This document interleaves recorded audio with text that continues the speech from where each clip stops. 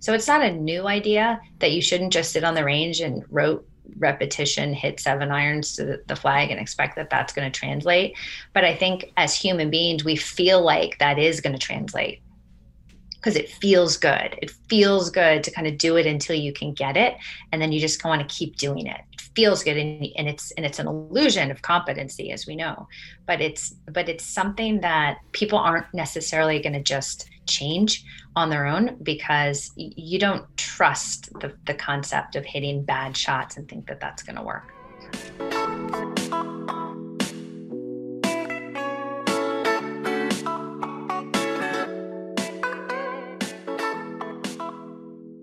Thanks for joining us, Trillium. We're going to start quickly here with a little fact box.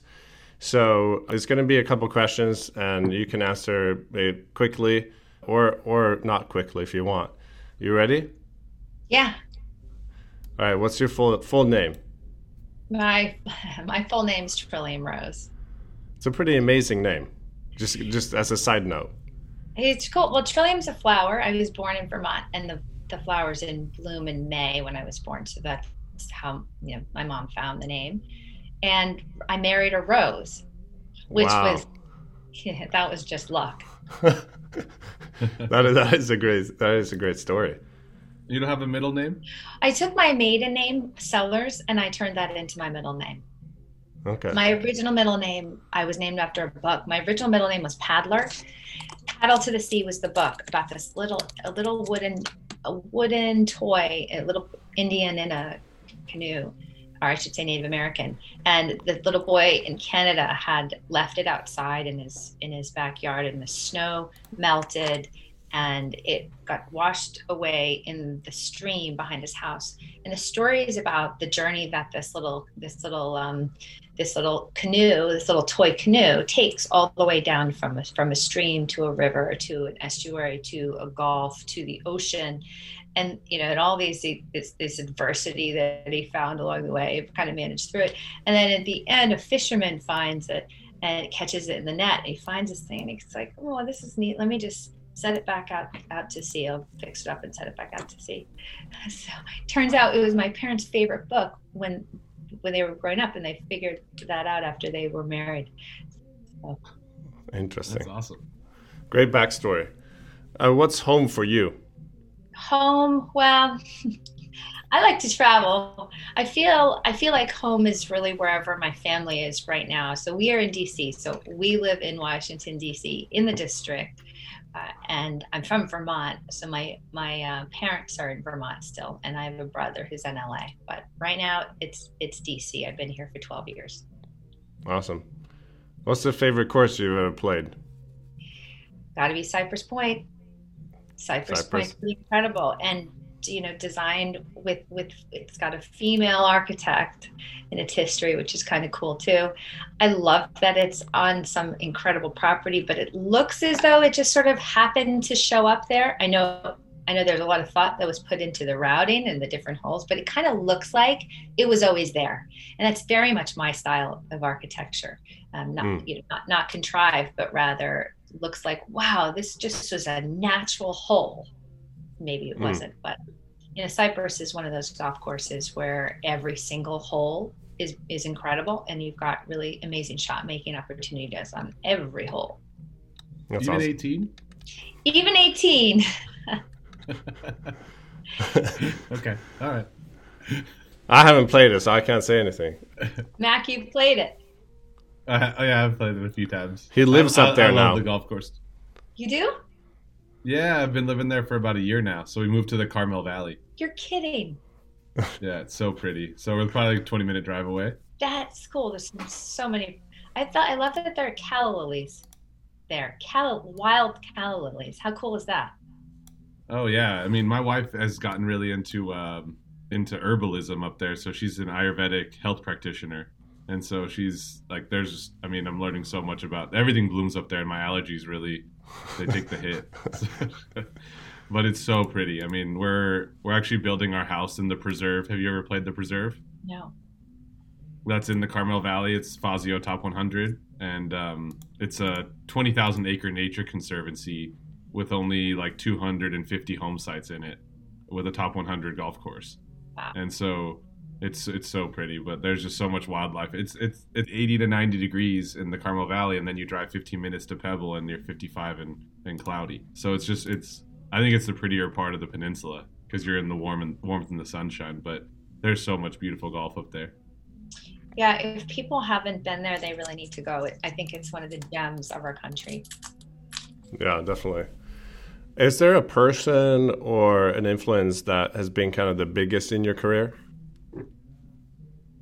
Yeah, certainly. I have a lot of influences, and if you're asking for the biggest, I think there are probably two that hold that title. And I could really go on. There's a close third, there's a close fourth. Yeah. And at different times in my life, right? So I think early on, Jim McLean was a huge influence. I worked for Jim, and it was when I just realized I really wanted to teach full time. I loved coaching and I loved teaching, and I wanted to dive into the craft of that. And I wanted to really understand how the golf swing works, but also I wanted some guidance on all the other pieces involved in that. And he just was known as a teacher's teacher. And so I've spent, a good 5 years just diving into the systems. Now, while there, I met Dr. Rob Neal, and Rob Neal is a biomechanist who started out as a professor at University of Queensland in Australia, and had really worked pretty carefully on kinematic sequencing. And he developed a 3D system. You're probably familiar with AMM, but his is called Golf Biodynamics. AMM and Golf Biodynamics are the same hardware. He wrote his own software for the GBD system. So his perspective really came in at it from a scientific one, which is let's not guess, let's actually measure. So let's ask a question, let's measure, and then let's just look at the empirical evidence. And as a player himself, I think he brings a tremendous understanding of what it takes to work on one's skill technically, but also the aspects of taking the knowledge of that and taking that skill and turning it into your ability to perform in an environment that's completely different than your training environment.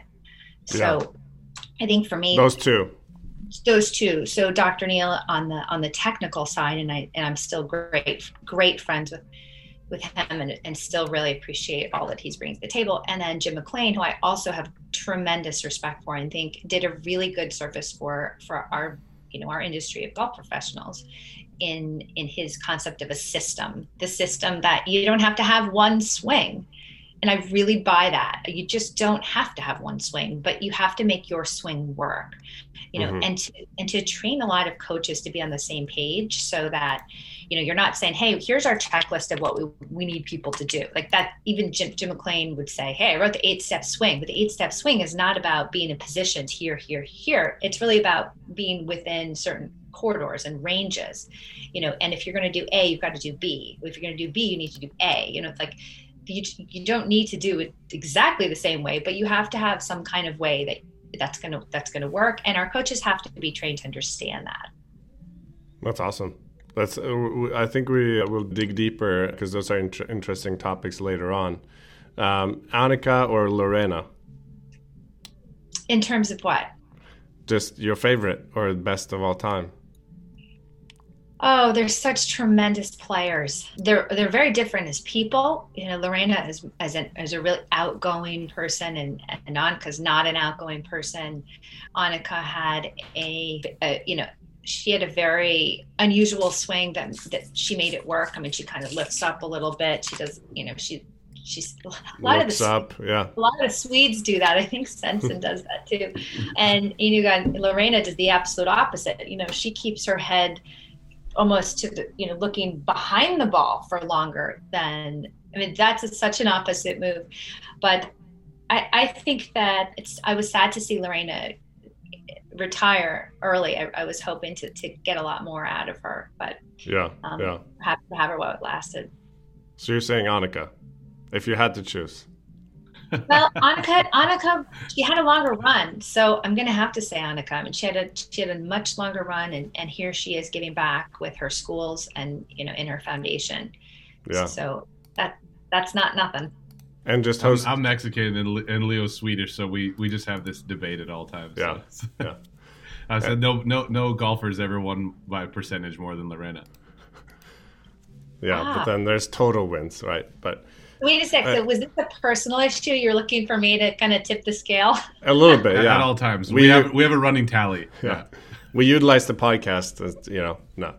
But it's also pretty awesome, by the way, that Annika and Henrik just hosted the first co-ed event on the European tour with the latest European tour. It was awesome. So I agree with that. I think it was so much fun to watch, and it was so many little moments of male female coming together. So instead of seeing everybody separate in their own sport, we saw it together really for the first time. I hope we can do something like that on the PGA Tour. Yeah, no, I think it would be pretty fun. Of course, it's in Sweden. That would be the first country that would happen, which is great. Jack or Tiger? Tiger. Controversial. Controversial. That's a controversial answer. I'm just flat out Tiger. Yeah, I agree. But a lot of people just look at the major wins. I understand that. I think that, sorry, Jack, but I think the competition's harder now than it was for you. Yeah. And I think that I think Jack obviously had an amazing game and won, and really deserved all the recognition he does get. Tiger had unbelievable rounds that I think came out of some insane places, and his mindset is sort of, I wouldn't say the opposite of Jack's, but it's not wholesome. I mean, Jack has a wholesome family life and a wholesome perspective on kids and bringing people together, and Tiger's kind of isolated himself and has put himself into this tunnel where he can focus and grind and improve, and that's a big part, I think, of why he was able to overcome so much adversity and really pull himself through some places that were uncomfortable, for a number of reasons. One being, making big swing changes. That's never even. So it's not just the major record. I mean, Jack Nicklaus, I think he won 18 majors, 19 second places, and 30 top threes in majors. So it's a lot. It's a lot. But like you said, it's one of those things where it's really the level of competition. I mean, you can see the Tiger effect is happening now on all ends, on every tour, at every level. Just the engagement in the game. No one moved the needle more than he ever did. And so it's like impact as a player and then the highest level of play versus, major record or something like that. Right. I also like that Tiger's black. And I think that there's a lot to be said to be the only black player and growing up in a system that probably didn't have a lot of black kids playing. So nobody really talks about that, but I think that has had to have been something. He didn't grow up, a rich kid at a country club. So I think we've got to also add that to his stack of overcoming adversity. Let's just hope he comes back and wins another 3, just so that the conversation can be over. What's the most interesting phone number you have in your phone? What? What? Oh my gosh, I don't know if I can answer that. I'm sure there's politicians where you are in DC, right? That maybe you can't say. Yeah, of course. But I think a lot more appointed or career officials. So think diplomats, justices, So senators and congressmen, those are the elected politicians, or the president, vice president. Yeah. Do you coach a lot of those people? I have a handful. Yeah. So what was the most interesting number that you can say? So I will probably say Bill Murray. That's the Bill Murray. That's a good one. That's a good one. Have you just alluded to a lot of other ones? Yeah. So have you coached Bill or spent time with him?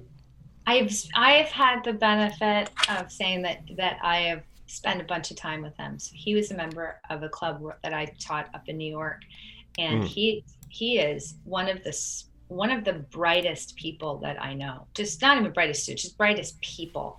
He's got some real depth to his personality, and his knowledge of history and his appreciation of art and the craft of acting and comedy is second to none. I mean, he really is a wealth of information. But I played a lot of golf with him, and I've spent a lot of time with him. I will not say that I've coached him. We've been in situations where I've, given a few pointers, a few bits of perspective, but he's a real athlete. He's not necessarily the one that would sit down and say, "Hey, I want a lesson. Can I sign up for a lesson and walk in?" Yeah. Although I wish he would sometimes, because I'm like, I know exactly what you need to do. But he's really fun. He's insanely competitive and like really competitive, and he loves sports. So he's really fun to play golf with. That's awesome. That's a good answer.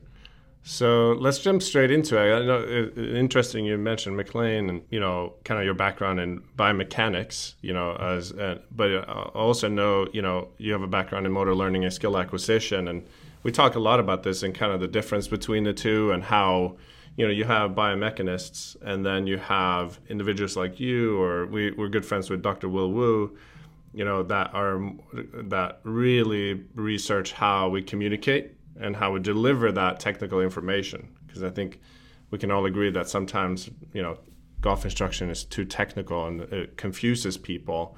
So it sounds like you have, a tremendous background in both on both sides. Because you have stories, by the way, where, you have a biomechanist that looks at mechanics in, let's say, a runner, and then you actually have an expert in motor learning and skill acquisition that communicates with athletes. So it's like analysis and application in a way. Do you look at it that way? And as a really good coach, you need to be able to do both? Sure. I'm sure. I think it's like a yin and a yang, where you have to know as a coach or as a player what you want to be doing, but then I would say the yin would be the technique, and the yang would be the application of that technique. And so I think a good coach is going to have some mixture of both, right? So it doesn't do anyone any good just to know, okay, I know that I want my wrist to go into flexion, halfway down, and I want to feel pressure like in my left. Okay, fine. But yeah, it does matter where that club is moving. But if there's just a tremendous amount of I think individual situations, I'm thinking of all these examples, but how you actually take that information and you put it into your your nervous system, and then how that's tested over time, and how you can bring that from kind of a more explicit conscious thought to a more implicit automated movement, that's a whole different ball game.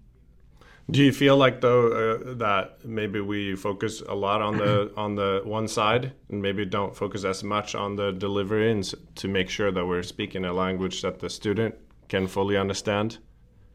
I don't know what everybody's doing on lesson tees, but I've seen enough and worked enough with enough people and had enough feedback from students over time. And it just takes 5 minutes looking on the internet to see what's out there, to know that the discussion is wholeheartedly on what to do. And I think there's, I'm not faulting anybody for doing that. And I certainly put my fair share of tips on checking your technique. Yeah. Because I'm at a private country club. And so I work with members of a club that are normal people, probably maybe extraordinary, in what they do on a day-to-day, but average as athletes, just average athletes. And they want average, scores, looking to shoot low 80s, high 70s. That's good. But you're only going to get a certain amount of time from someone who has a job and kids, and right. So I've been spending a whole lot of time of the last 15 years working with people to get to be more efficient with how people can spend their time. And of course, this applies to the high level athletes or the high schoolers that want to play D1, or the guy or girl who's already plus and they want to, and they want to win a USJ event. And I've got my fair share of those players too. So that's somewhat of a little bit of a different conversation, but I'd say the big majority of people in the US are the someone that wants to break 100 or 90 or 80. That's who we're really talking about. I'm talking about right now. And I don't think it's not a whole lot of conversation about then what do you do once you know what to do. And let's say someone's got a lot of mileage swinging a certain way. Let's say you're 45 years old and you learned to swing when you're, say, 15, and you've got some patterns in there that are just pretty comfortable and you don't have to think about it. Well, that's a lot to ask somebody to then make a big adjustment. And I think just knowing what you need to do isn't really going to cut it. You need to have a plan, and you need to have some help getting some feedback about where that adjustment needs to happen. So I think, to answer your question, yeah, I think mostly the conversations on what to do, and I think there's not a whole lot of conversations about how to do it. Although there's a bit more. I'd say, and maybe you guys are hearing it, taking your range game to the course and, spending some time, I think skill-based training has really been on the table for a long time. There's a bunch of good. I think Charlie King was talking about this for a long time. Todd Sillens has talked about it for a long time. Even some of the old timers like Bob Toski was talking about this for a long time. So it's not a new idea that you shouldn't just sit on the range and repetition, hit 7 irons to the flag and expect that that's going to translate. But I think as human beings, we feel like that is going to translate, because it feels good. It feels good to kind of do it until you can get it. And then you just want to keep doing it. It feels good. And it's an illusion of competency, as we know, but it's something that people aren't necessarily going to just change on their own, because you don't trust the concept of hitting bad shots and think that that's going to work. So when you go to, you're really convivial, you're educated, you're an intellectual, you have a lot of depth you can see, you have a great smile, you have all these different skill sets that you're taking and attributes that you're taking to the lesson tee, and then you have a depth of understanding as a player. We're so interested in developing kind of the new generation of golf instructors with our business, and we're like, all right, how do we take these young, coming out of college golf instructors and get them to speed up the process? And what in your experience, you talked about Jim McLean and how, what he's done in the contributions to the game there in that regard, companies like Golf Tech. What are your thoughts on developing and what's out there, and what your experience is in developing new incoming golf instructors, and how, is there a way to hack that process, or is it something where you have to have all this depth and understanding and really kind of dive into the passion of the whole thing, and you can tell you're a student of the game, the history of it and everything included, versus saying I'm just a specialist in golf instruction? That you have I can see it right away, a lot of skills around being able to provide the full package. Are you asking how do we hack it? When I started this company, I had, my dad's a public health doctor, my mom's an artist. I don't have a middle name, but I have 2 first names or 2 last names. I grew up on the border in El Paso, Texas. Bill Eschenbrenner was my mentor. I would go and watch my dad's public health business, have dinners with Mikhail Gorbachev and the CDC, and I went to IMG Academy as a teenager and was there with Gary Gilchrist and David Ledbetter and Paula Creamer, Julieta Granada.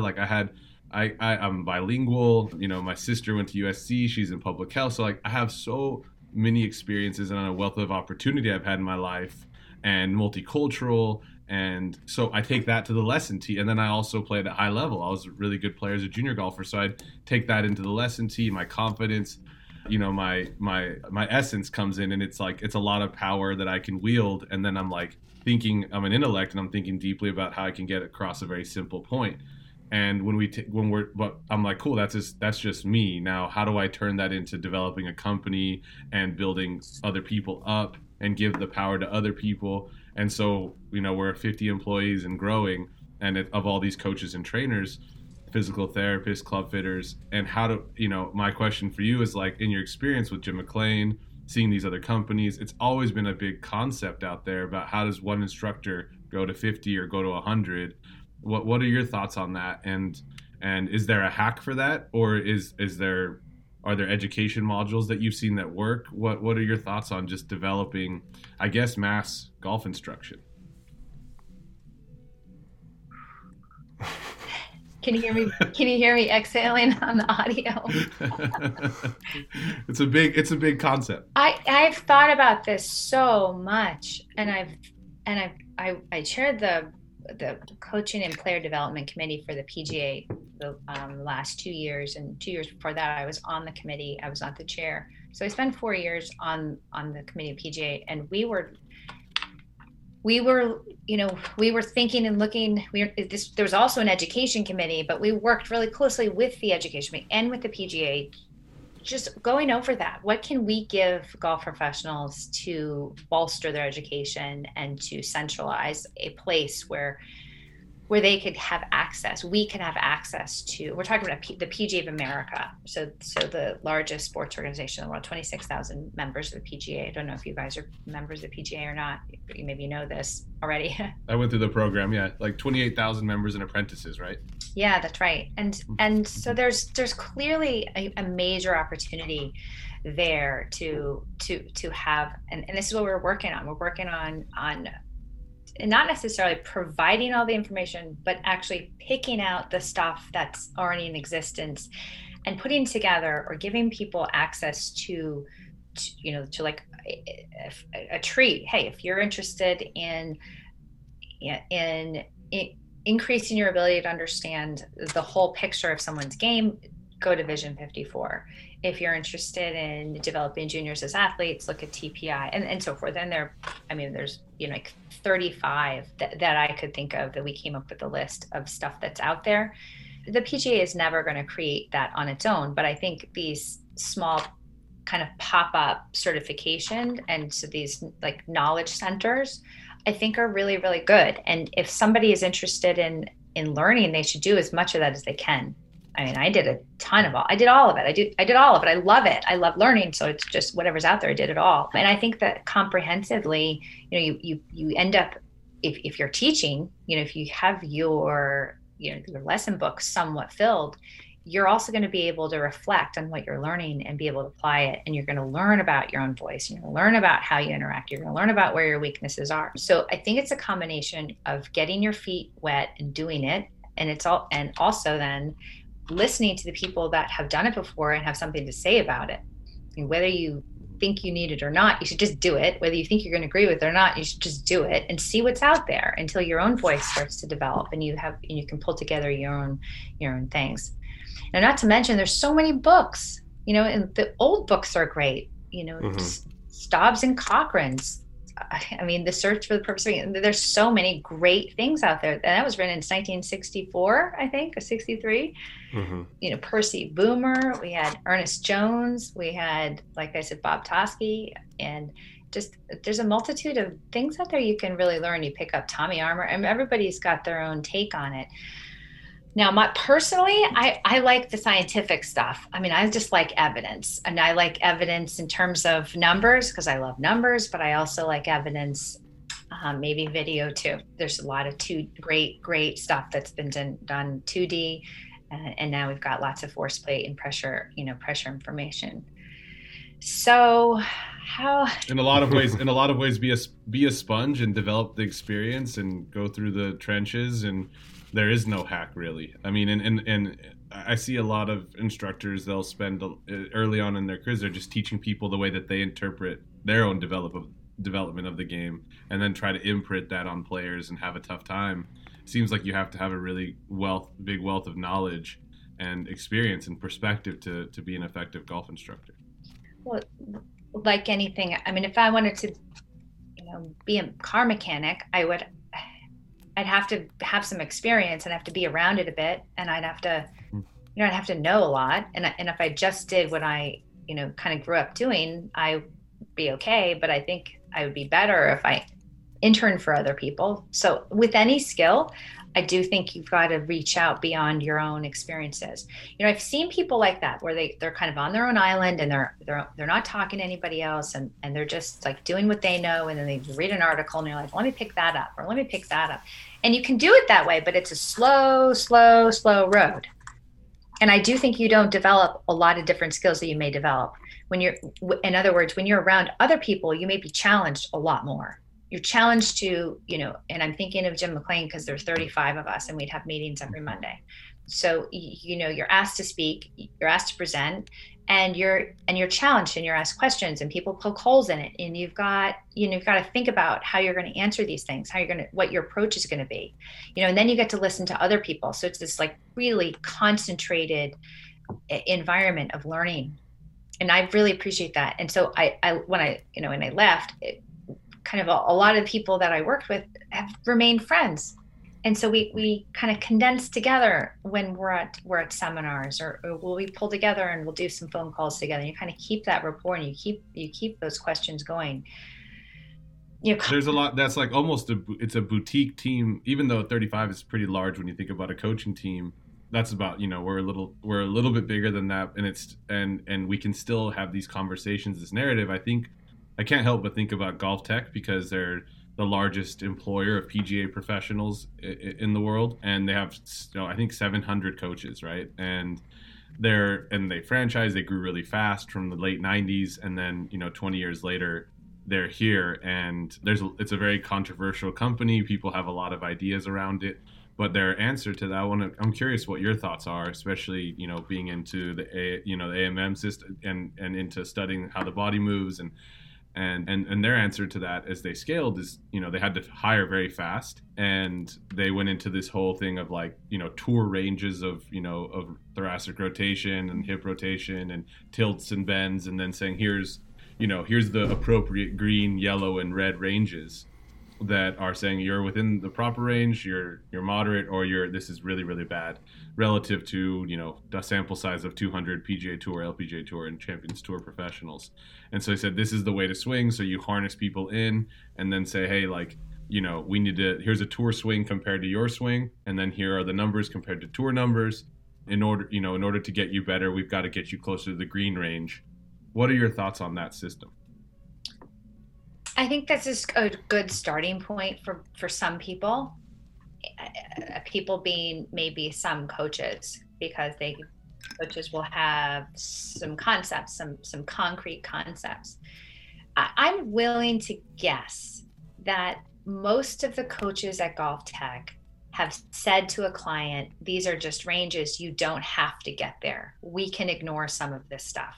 Because you'd have to be a half-wit to look at someone who's, let's say, 55 and had hip surgery, if you couldn't recognize it, they may not be able to get that full rotation. Their body just cannot substantiate what you're trying to do. I can't believe that a golf coach would just follow those rules with the ranges. Now, having said that, I think how are you gonna know if you're walking into a Golf Tech that you're going to get a coach that's got the ability to see beyond what's been set up? I don't know. Mm-hmm. Yeah. I'm not sure. Yeah. I don't know. I mean, I like the fact that we've got more ways for people to learn how to swing a club. The big picture Trillium likes to see the game grow. I like to see people playing and participating. And if we have more ways for them to do it, then I think that's really, really good. Yeah. So, I'm more apt to support than to criticize people in a company that's trying to help people play golf. So I don't have a lot of negatives to say about that. I mean, think back to like Lynn and Pia, like, what do you like about that? What I like about that is that if someone's learning to play golf, they have a place. I think there's what we all have to be careful with, and that's not just Golf Tech, but we have to be careful with as coaches, that we are able to see what's in front of us, see that player in front of us, and really understand where they're making issues, where their are, where they're making mistakes. And that I would make very, very intentionally said that loosely because it could be a decision mistake. It may not be a movement mistake. And then really understand why that mistake might have come about. And then figure out, is that mistake worth changing? Is it worth unpacking this and creating a new one? Because it's really expensive to do it in time and in sweat equity and probably money if they're gonna need a lot of coaching for it. So I feel like there's a lot to be said for being on a golf course and seeing how somebody can play and what can they actually do with that swing. I mean, I have so many players with god awful swings that could go out in a match and beat almost anybody. Yeah. Like you look this way and you're like, ooh, yeah, but the person knows where the ball's going to go. Yeah. So do you feel like you can look on all tours, it's the same, right? At the highest level and at the lowest level, do you feel like aesthetics is not correlated with performance most of the time? I'm not a huge aesthetics person when it comes to the swing, actually at all. Really. So you look more at the ball flight?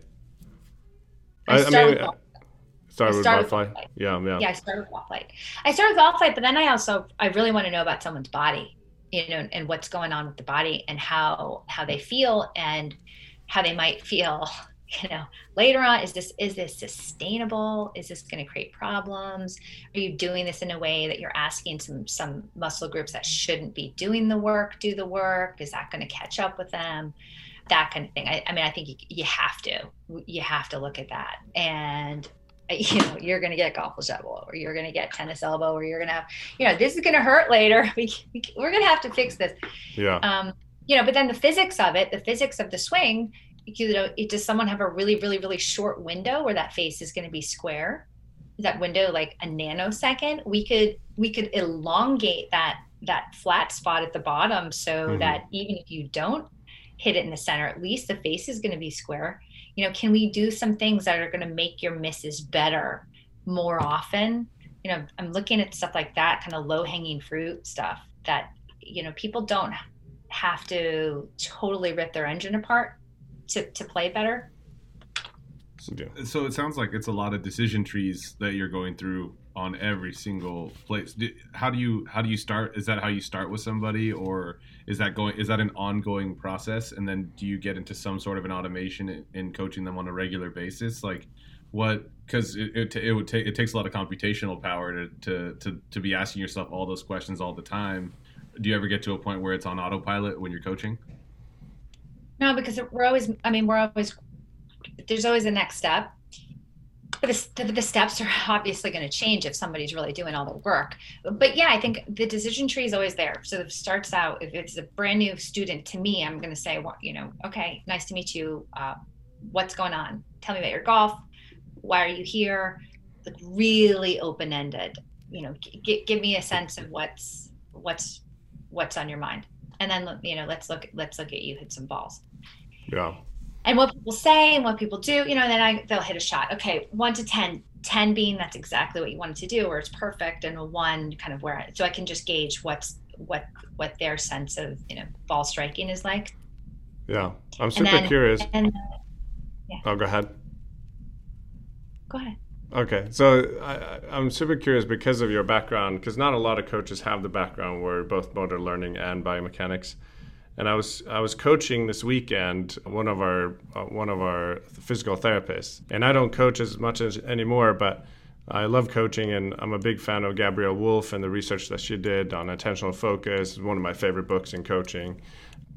And I think a lot about this, and we talk about it a lot on the podcast, internal versus external focus, and we always ask that question. It was funny, I was coaching, and he's always been struggling, especially with the driver, with a typical outside in, slicing the ball, doesn't hit it very far, and I started coaching him, and we started working more on swing direction actually, because I realized his path was not as bad as his swing direction. His swing direction was so far left, and I like the constraints model, so I just kind of change the environment in order to create change.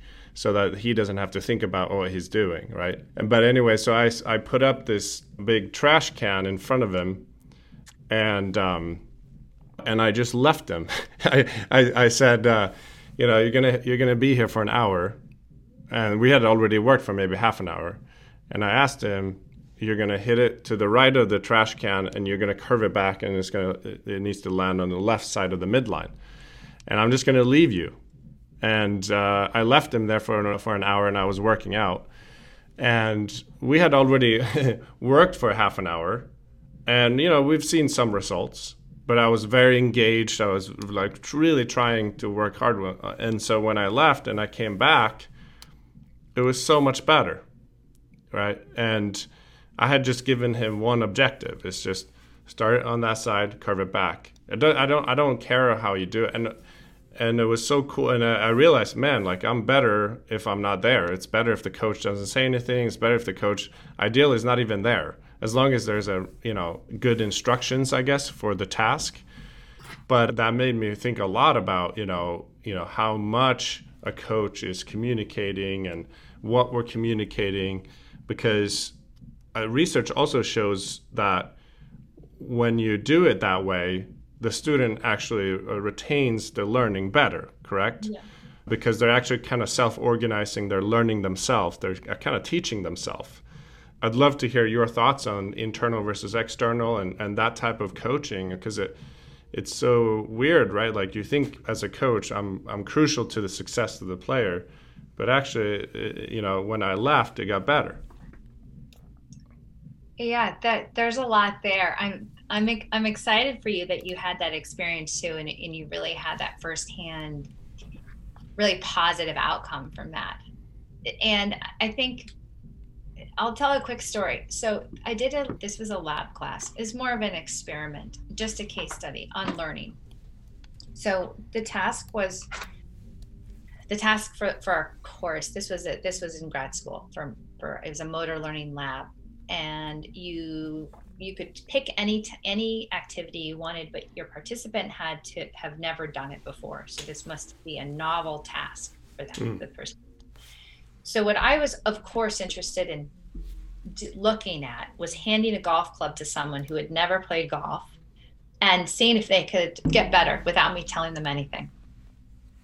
And so the person I found she was a doctoral student in physics, and she's from the Philippines. She had never played golf, never watched golf, not a golf fan, no friends play golf. So she had never held a club at all.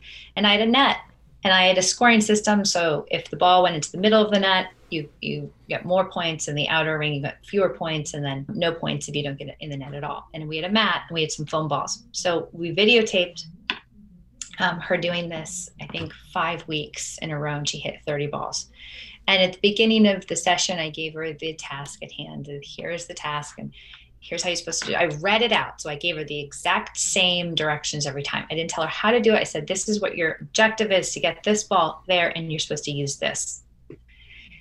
So I videotaped it so I could see her movement.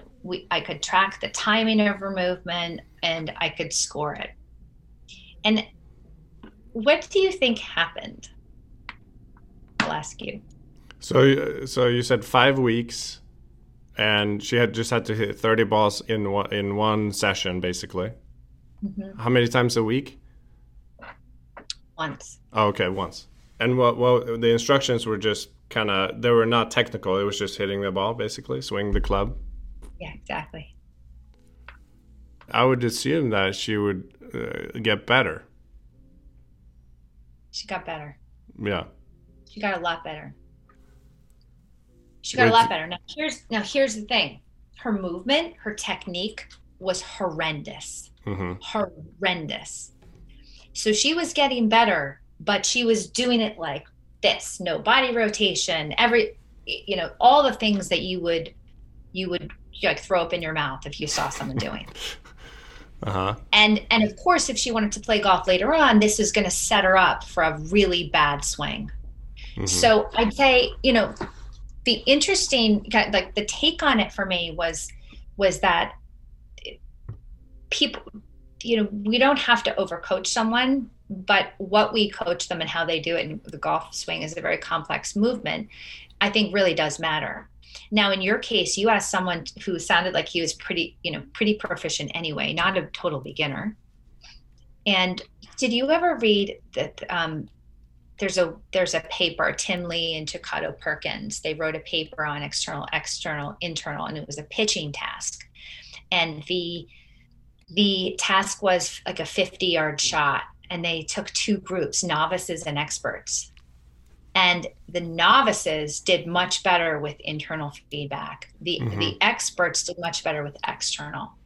So to kind of put that into an example or kind of more common language, a beginner needed help figuring out how to do it with their movement. You need to feel like you're whatever, bent more from the hip. You need to feel like your arms are stretching out. You need to feel as though, your wrists need to feel like they're not moving so much. Your elbow needs to, whatever. Those are more internal feedback cues.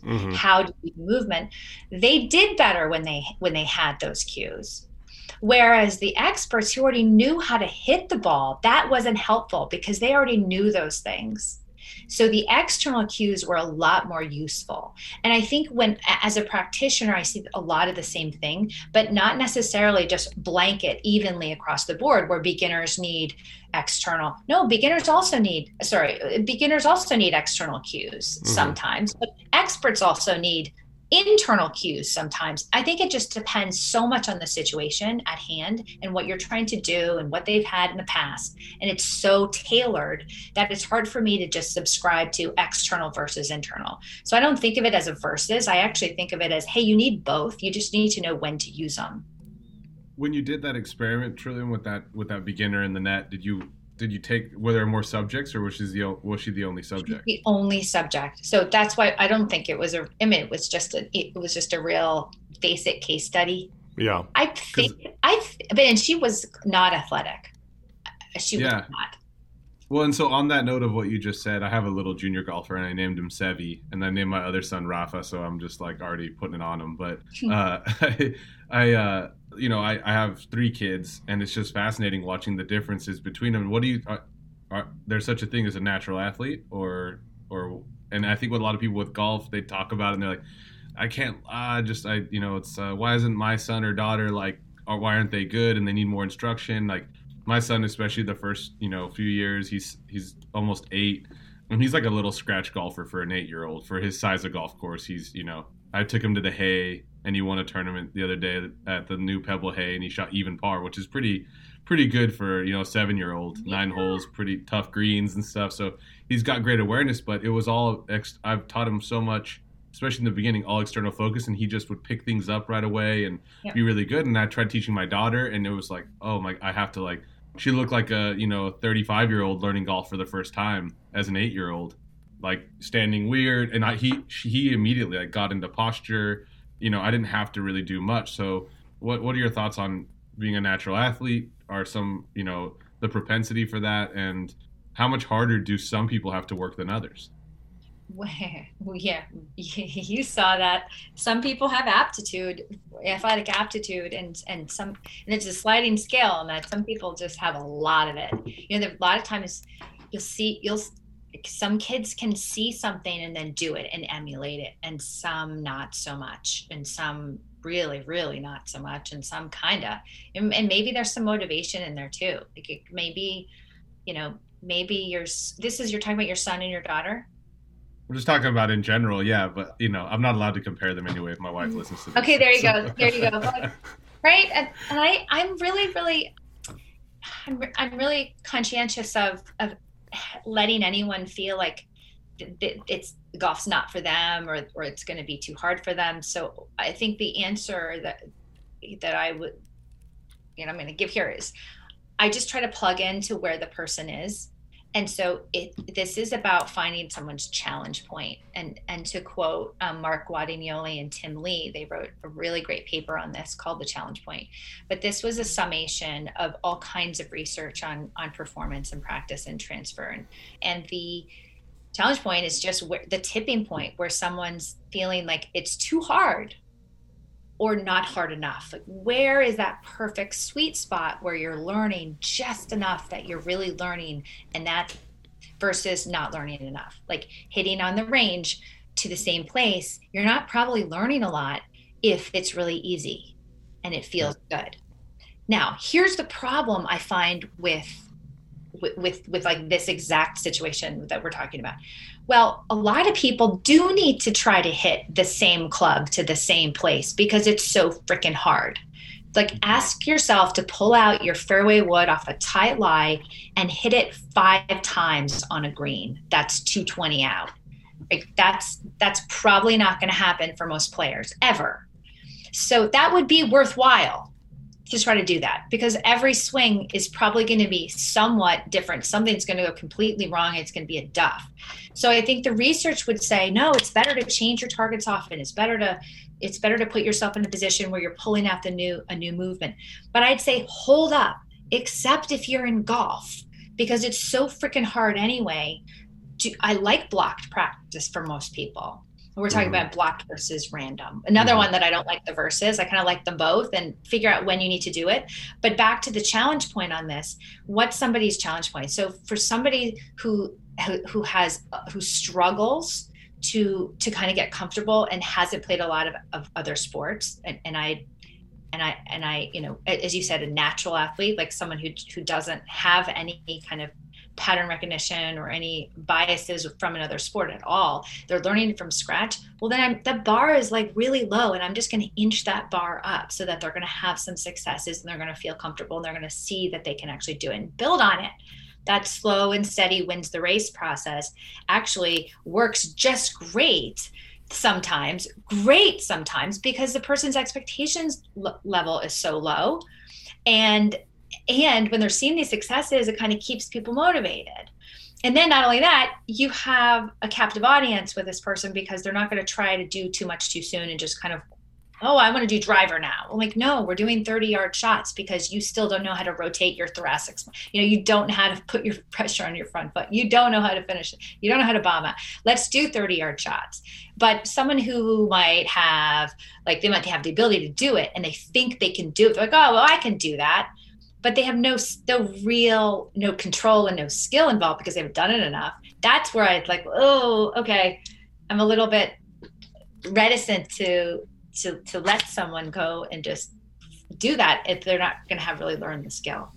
I feel like golf just flew off the handle. No, it's this is badass. This is actually what we want to talk about. And it's like, there's so much with golf though that it's like it's results oriented. It's social. You're in the country club or you're at the golf course, and people are like, I wish I could do what he's doing or she's doing. And like, and I always think about it whenever I go to yoga with my wife. She's a big yogi, and I'm just like, I'm like in child's pose half the time just to like to get through the class. And no, you're in the fetal position.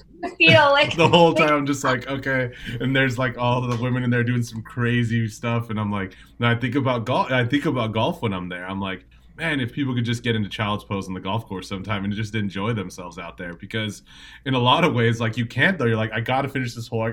They're like, you know, blading it back and forth across the green. They're like, oh, I'm going to make an 11 here. Everyone's judging me.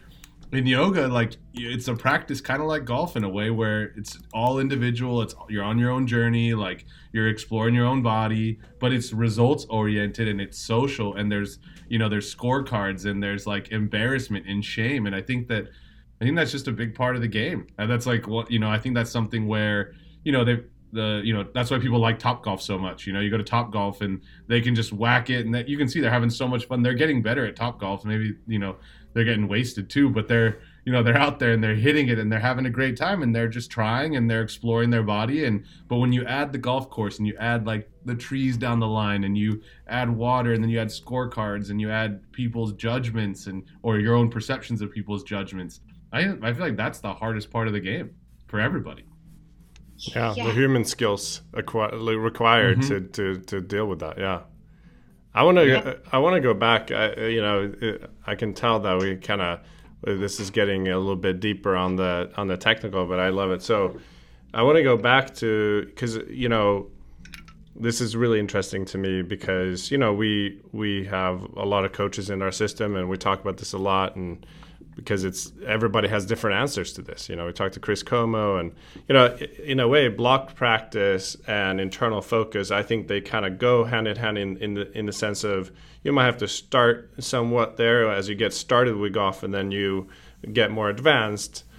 But there's also research that shows that external focuses are great for beginners as well. I remember Gabby Wolf's first study on chipping, focusing on the club head instead of focusing on the wrist movement, showed actually better from the UNLV golf team all the way to complete beginners perform better with external focus. So there's some interesting, and I always come back to the study of the basketball study when they put EMGs on the biceps and the triceps, and one group focused on the wrist movement and one group focused on the hoop.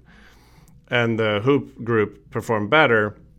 But now for the first time ever, we understood, or we learned why, and it was a co-contraction. So the biceps and triceps kind of contracted at the same time when there was an internal focus.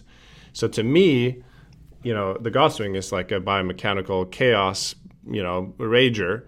So if you have internal focuses that disrupts and kind of, really takes over, right? Like keeping your left arm straight. And the brain is so focused on that single objective that we forget the athletic free movement, right? Yeah. Can we agree that when it's time to perform, because I agree with you, there's a time and place for internal and external, but when it's time to perform, it seems like the research is pretty clear that an external focus is better. Yeah. So I'll go back to the Fitz and Posner from 1950 have a concept, a model. There's a few models. They have a good one. I think Anne Gentile's model is even more applicable to movement. So Fitz and Posner were psychologists. So this was on a cognitive level. And then I'll go into Anne Gentile's model in a second. But in a nutshell, when we learn something new, it takes up a lot of takes up a lot of real estate and a lot of energy. It's in our prefrontal cortex. So now you guys probably know this, but I think maybe just for fun for your listeners, I'll just go through it. So, and this is also probably pretty intuitive. But yeah, you have to think about something and it's in your brain. So for the first time someone's learning something, they're learning something new. So they're I'll use golf, coming to golf lesson because they're hitting the ball poorly. All right, I'm looking at contact. I'm looking at them not hit the ground, for example. I'm looking at them pull their arms in, for example, because they're not rotating or for whatever reason, or they didn't know they had to whatever, impact. You want to have long arms. So, okay, let's figure out why the club's not hitting the ground. So you figure out why it's not hitting the ground. So maybe they see bent versus straight. Okay, yeah, so that's an answer. I have a lot of people that do like to have some answers of why. Mm-hmm. So then you do the motion with more fluidity. As you do it more, you don't have to think quite as much. Over time, that activity in the prefrontal cortex kind of moves into the more procedural part of your brain, in the basal ganglia, and because the brain is highly efficient, it says we just can't take up all that. We get it, we figure out the program, let's just put it into storage. So if that process has happened, so somebody has gone through enough practice so that motion can become more automatic and they don't have to think about it as much. Yeah. Then they've earned that kind of place in that learning, developmental scale where they don't have to think about it, where we're bringing it back to that highly explicit cognitive place would be disruptive, very disruptive in a performance setting, because they have already learned it. Learning it means you can do the motion in different environments without relative, without a lot of variation. That's right. But most people haven't learned things properly, whatever you want that properly to be. Yeah. They haven't fully learned it and they haven't fully tested it in different environments. So I think here's the problem. We can't have, as coaches, one way because I'd say most people in golf need to learn the skill better. or they need, and whether that's, having us help them figure out how to do the skill, or whether it's them going out and practicing it and having a bunch of good plans of how to practice that skill. Maybe both, whatever the case is, they haven't learned. And maybe this doesn't even involve coaching. Maybe it's just go out and play more. Like, go out and play more, and then you've learned it and you don't have to think about it as much. So I guess, yeah, I agree with you. I just think there are like little pitfalls along the way that coaches have to be really careful, recognizing. Well, when you talk about the neuroanatomy, I just think about driving, because you go from like first time you ever drive a car to like next thing you know, you got your knees and you're texting. Actually, I use autopilot, so I do that anyway. But I think about like going and learning, going to the track and going and driving a race car, and it's like you're in your head like crazy because you have the instructor and they're like, all right, this is how you, and I'm like, God, I already know how to drive, but this is a whole nother level, and now I don't even know how to drive. Like, you get scared to take off the line. You're like, you almost lose your ability to drive a car to learn how to drive it better. It's like, and I don't know if you've ever been on a racetrack and felt that before, but to go from just like, oh, I know how to drive a car, I can drive, I can like be doing all kinds of other things while I'm driving. Next thing you know, all I'm focusing on is driving, and I like freeze up and forget how to drive almost because the level of attention goes way up. It's like another level of driving. So I just think about that when you're talking. Yeah. And right. And there's a certain point where you need to kind of trust the process and trust that it's happened. But there's also a certain amount of, like, I'm thinking of a student that says, well, I play so much better when I don't think. I don't want to think about it. Well, I'm like, okay, but your move is so freaking bad right now that if you don't think, you're just going to have that same move. It's going to keep coming up. Yeah. So I completely respect this process that thinking is disruptive. It 100% is. Except if you were expecting to have a smaller swing when you're chipping, but your swing is really huge. You're making a full backswing and you're only trying to go 25 yards. And you're telling me you don't want to think about it. And I'm telling you, okay, well then risk sculling it or hitting it too far. Right? You know what I'm saying? So I think, how we give somebody the constraints or the environment, or, how we set that task up for them to figure it out is up to us. And I think, opting for the external ways is great. If they still can't get it, you may have to get in there with some more specific internal cues. That's usually my approach. Yeah, and I think like with the beginner racers too, what they do in the cars is they say, like, I remember the first tip they gave me that was external. They were like, just make sure you're looking at the turn ahead of you. Like, don't look in front of you. Don't be, and keeping it really, really simple, something simple to get you out of your head. Yeah. Because they give you a bunch of technical information, and then they're saying, okay, cool, like, make sure you're staying ahead of something very basic like that. And then as they go along, then they're going to give you like technical. I agree with you. It's not internal versus external. It's not block versus random. I feel like if you're peppering in internal while keeping them external, that's almost the best way to approach it if you really want to be evolving their game and improving them technically and actually practically at the same time. Yeah, I think it's, it's very interesting because there's not a lot of people that are extreme in this case to the other side, right? Like, that are extreme external. But I think that, sure, there's a time and place for internal, and now then you have to figure out how do you, like you said, and I think you said it great, until it becomes learned, right? And then it's automatic, and that's where we want to be. That's where we want to get. So I just want to cut you off. I've got my hardest students. I think my most difficult students, and the ones that I don't think improve the fastest, are the ones that are all external and don't want to think about anything on how they don't want to like think about their swing. That's frustrating to me sometimes, where I can see somebody and I'm like, you're here, and you're wondering why you swing it, you're way across the line, and you're wondering why you swing it, 12 from the inside, and you're shanking, like, or whatever. Yeah. And they don't want to have to. Anyway, that's hard for me. Yeah. So sometimes I got to work a little bit in the people skills and to figure out, how am I going to get this person to buy in to the fact that if you change the swing direction, you're gonna you have less risk in that shank or whatever. It's fascinating you say that, though, because I feel like most instructors say the opposite, where people are like coming in and they're like, all right, I really want to get into what's going on. And they're like, what are we here doing? Like, are we trying to play golf, or are we trying to play swing? And it's so interesting to hear you say that the most difficult clients you have are the ones that struggle the most, are the ones that don't want to dive into their golf swing at all. I find that so contradictory to what I've heard out there. And so it's like, but I identify with it strongly, actually, in my personal instruction. But I see most people actually in the world of golf instruction expecting.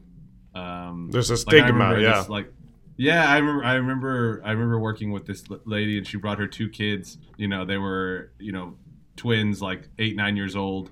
And right when I was starting the company, and she was the club champion at a local country club here, and I think she shot 88 to win. But she brought her two sons in, and she said, I want to get them into the game and stuff. And I remember we had our first session with the two of them, and it was just trying to get them to like not break stuff in there, and to like just like not be like fighting each other was just a battle. But then like also getting like trying to develop their passion for the game and everything I was working on, it was all thoughtful. And she calls me after the session. She was like, what was that? Like I wanted you to like work on their golf swing.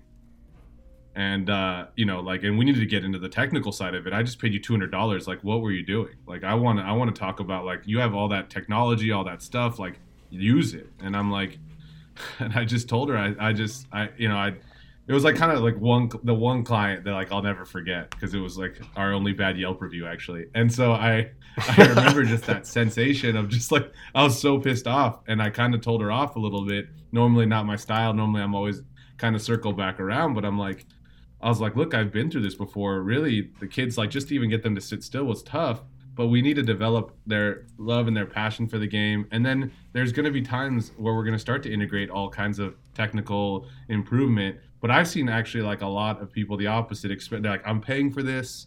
I expect you to give me your knowledge. I expect you to give me the data.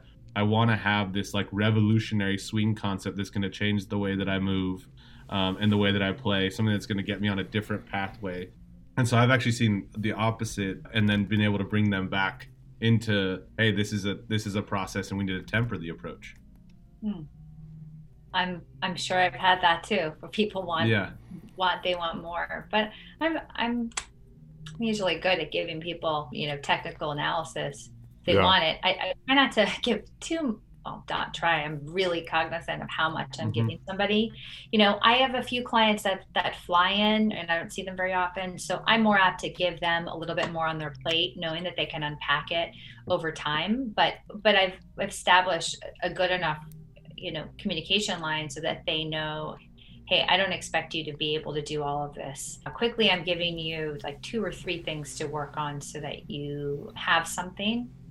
But I think generally it's nice seeing people once a week, or a private club is pretty awesome in that I can have a coaching model, but they pay by the session, but my model is still a coaching model. I have a question for you. So that person that were the swing was bad, but they didn't really want to think too much, and they were shanking it. What if you put a water bottle next to the ball, so you eliminate the shank, and you just... That's what we do. Okay. Yeah. So I put a box. I put a long cardboard box on the outside. Yeah. I actually keep it nearby because I think that's funny. Always on hand. Yeah, the shanks. Yeah. On hand. The box is open, and so people just understand too that the idea of where their swing direction is. Is real is oftentimes not what you feel. Yeah. And video is helpful because video, you can see it. Numbers are always helpful, but sometimes the guy doesn't believe the numbers on the TrackMan. It's weird. But my question is, let's say you do it and they start striking it, right? Because they're not shanking it anymore. But maybe you're still not happy with their swing technique, right? You used to, you change the environment, external based coaching, and the result improved, but the swing it was still kind of wonky, right? Are you happy, or do you still want to work on that? Let's say they're flushing it. like with this particular guy, no, I'm not happy because I know it's going to come back, and I know it's going to really still be bad for his driver. Because the And technique I is also just so far off. his technique is so far off, and I've seen him play well, so I know the difference. But let's say it's not this particular player. I mean, I guess it just depends on it. How much do you think this guy's or this girl's capable of doing, and like what are the goals? Yeah. If the goal is just to hit it okay and you go and play, then hey, all Yeah. right. That's what Chris Como said too. That was his answer. He basically said, if I have a high schooler that's so far off from playing D1 college golf, then Right. I have to dig in, and it's going to be a really tough road. But I'm going to get in there with internal focus because I have to, because it's so far off. But if you have a high schooler or any golfer that is not very far from their goal, then you never go internal. So that was an interesting kind of perspective on it. Yeah.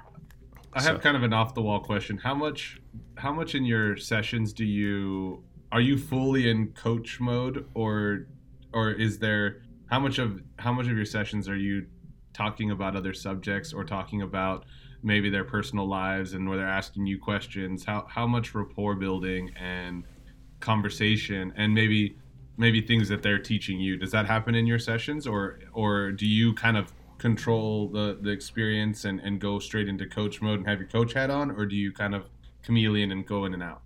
I'd say very much chameleon, going in and out, very Mm-hmm. much talking to someone about their family, their kids, their, the things that they're interested in, things that they like.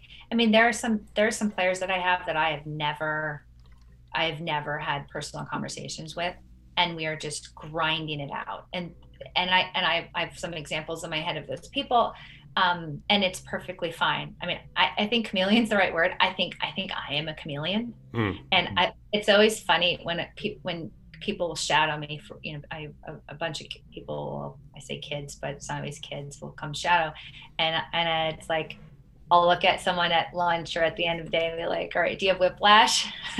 Because those are so different. I know the sentiment. Yeah. You know what I'm saying? Like Yeah. sometimes you're grinding, like, so you could go to someone that doesn't quite like golf yet, and they're doing it because they just kind of want to participate with their family, and they want to see, and they don't really know, and they just want to be comfortable and kind of have a little, never played any sports, to someone who's rolling in with a +2, who's like, okay, I'm ready to grind it out. Let's go. And it's all business. And suddenly we're talking about D plane. We were talking about like whatever, like the skirt she just bought versus D plane. How do you draw, I guess, too, with our growing, it's been actually a huge topic for us in managing coaches and managing trainers and everything else in our environment. Where do you draw the boundary, and how do you draw boundaries? Especially, like, I'm sure you've had all kinds of situations where you're uncomfortable as a coach, and where do you draw the boundaries, and how do you do that? What do you mean Personal boundaries? versus professional. I was going to ask the Personal same versus thing. Yeah, like they personal invite you for versus dinner. professional. Client Yeah. invites you Where for do you dinner. draw? or Where do you something. draw the boundary? Yeah, exactly. Oh yeah. Well, I mean, there are people that I truly like as people, Hmm. and there are people that have become friends. I mean, people who have become family friends, and our families. We do dinner as a couple now, or they've been to my house, and they know my daughter, and I think that just kind of evolves. I think if there are people that you like, and then there are people that, I mean, I'm hired to help someone get better at golf, and I don't forget that. And I don't forget that that's why I'm there. So if someone coming to me because they want to hang out, why would they pay me? Why would they pay me a lot of money to hang out? I mean, so Yeah. it doesn't happen that often, honestly. I actually can't even think of any example of that happening. I can't even think of one example of that happening. Um, Yeah, because no, we talk about it a lot, just because, you know, if you become friendly with a client, a lot of times when you go down that road long enough, the boundary between professional and personal becomes a little fuzzy. It's a little gray. And then, what is this, a professional relationship or is this a friendship? And normally you don't pay, to see a friend, and but then the client kind of acts like they want to be a friend, but then obviously technically they're I have no not. problem. I have no problem with that, but that's maybe me because I can really compartmentalize really well. So Yeah. I can But just, you have a process. You're not sure exactly how, because that's what I asked. It's like in the in the fitness training environment, it's prevalent everywhere where people stop then going to work out and they're like more hanging out no, no, and no. I'm all eh, business. I'm business. yeah, Yeah. I'm all business. I'm all yeah, business. But I think people will. There's still like I'm usually with people for an hour. Like I can have a conversation, but stop myself in the middle of my answer and say, "You did it again. That was wrong. You did it again." there it is. So I Yep. mean, I think people want to spend time with someone that they like and are funny and they have some funny to say. Of course. But the first and foremost and number one at the end of the day, absolutely hands down, no ifs, ands, or buts. I'm there to help someone play better golf. So Yeah, so I don't forget so that. you do control the conversation. You do draw the boundary. You say, "All right, let's get back into it. Let's get back into it. All right, Yeah. let's get refocused. Let's keep going." Like, Yeah. and I think that that's what'll happen with I've had trainers, plenty of trainers that is, I'm super conversationalist, and I'm actually testing them. Are they going to make me work, or can I control this whole session? You know, and so like I'll go into I'm crazy like that, but I'll go into a training session and just see like, can they keep it pro, and can they are they focused on what I'm here to do, or are they going to just let me like talk and hang out, and will they just be okay with that? And so I always felt like as a coach myself, I would also talk to them, I'd hang with them, but then I'd be like, all right, like we have a very specific thing we're trying to get done here. And so it would be actually really fun. Actually, they're like starting to have fun and like talking. I'm like, all right, now let's get back into it. And that Yeah. would be a good way. I don't ever lose the I'm on the job at all. Like, so even in Mhm. a conversation, I'm still on the job. And I can, like I said, I'll stop myself mid sentence if something's off. But I am 100% on the job every time I'm in a lesson. Yeah. Being of service, like being a great waiter. I think of a great waiter, and a good waiter is like they never it never feels fabricated. It doesn't feel like they're like, oh yes sir, let me bring you the water. It feels like they're a friend, but they're like really in control of that entire dining experience, and you have to be on top of it versus being like, oh, let me just tell you about my personal problems, start telling you about my whole life when it wasn't solicited. I feel like that's something that very common happens at waiters or anybody of service. And so that's obviously why you're a great coach, to be able to understand like what your job is there to do, and considering yourself a professional is a Yeah, big part of it. there are a few times there where I think someone might want to be friends for the wrong reason. Like they may want, like, hey, I want our kids to. I mean, I don't want to like name any names, but there's some. Not, I mean, when I mean wrong reason, I mean maybe we can get some free lessons out of her, or Yeah. Sure, you know, all I that, don't, yeah. I don't think anyone said that, and I would never want to like I don't want to wake up thinking that that's what people's intentions are, but I don't want to ever let that, I don't want to ever let it come to that where it's like, oh, well, now that we're friends, maybe we should get, just like, well, I don't know. And it also I can becomes get a discount, complicated. or I get this. Yeah. Yeah. If you want to raise the price, it's going to be a problem. I mean, a lot of hairstylists are become really close to their clients, I feel like, and they hang out and they become friends. And then suddenly, what happens if you need to raise prices? It's a problem. So that's just a baseline of, okay, this is a professional relationship. So we talk about it a lot because our clients are awesome, but they're also very friendly and they want to do things and they want to go play and they want to do this. And it's easy to kind of go along with it, but usually it ends in a detrimental way. Yeah, I'm black and white. Yeah. Trillium, super appreciative of you taking the time. I know we went a little over time here, but it could have been a lot longer. Awesome conversation. Yeah, this was fun. Maybe we'll do it again. Yeah. Anytime you're over in the West Coast, let us know. Love to show you around our facilities. And I've never played golf on the East Coast, so I want to. Wow, you got it? Really? Not at all? Nothing? No, I mean, I came here from Stockholm, so I'm actually might have to renew my passport in Washington, D.C. At the embassy soon. So there you go. Check it out. Yeah, give me a ring when you're on the East Coast. Appreciate it. This was fun. Guys, I enjoyed the conversation. It sounds like you're doing a lot of great things, and you have so much built and so many good perspectives and systems going. So well done. Appreciate it. Trillium, thank you so much. Appreciate you. Anything you need, please reach out. Thank you. Thank you. Likewise. Bye-bye. Bye-bye. Take care. See ya.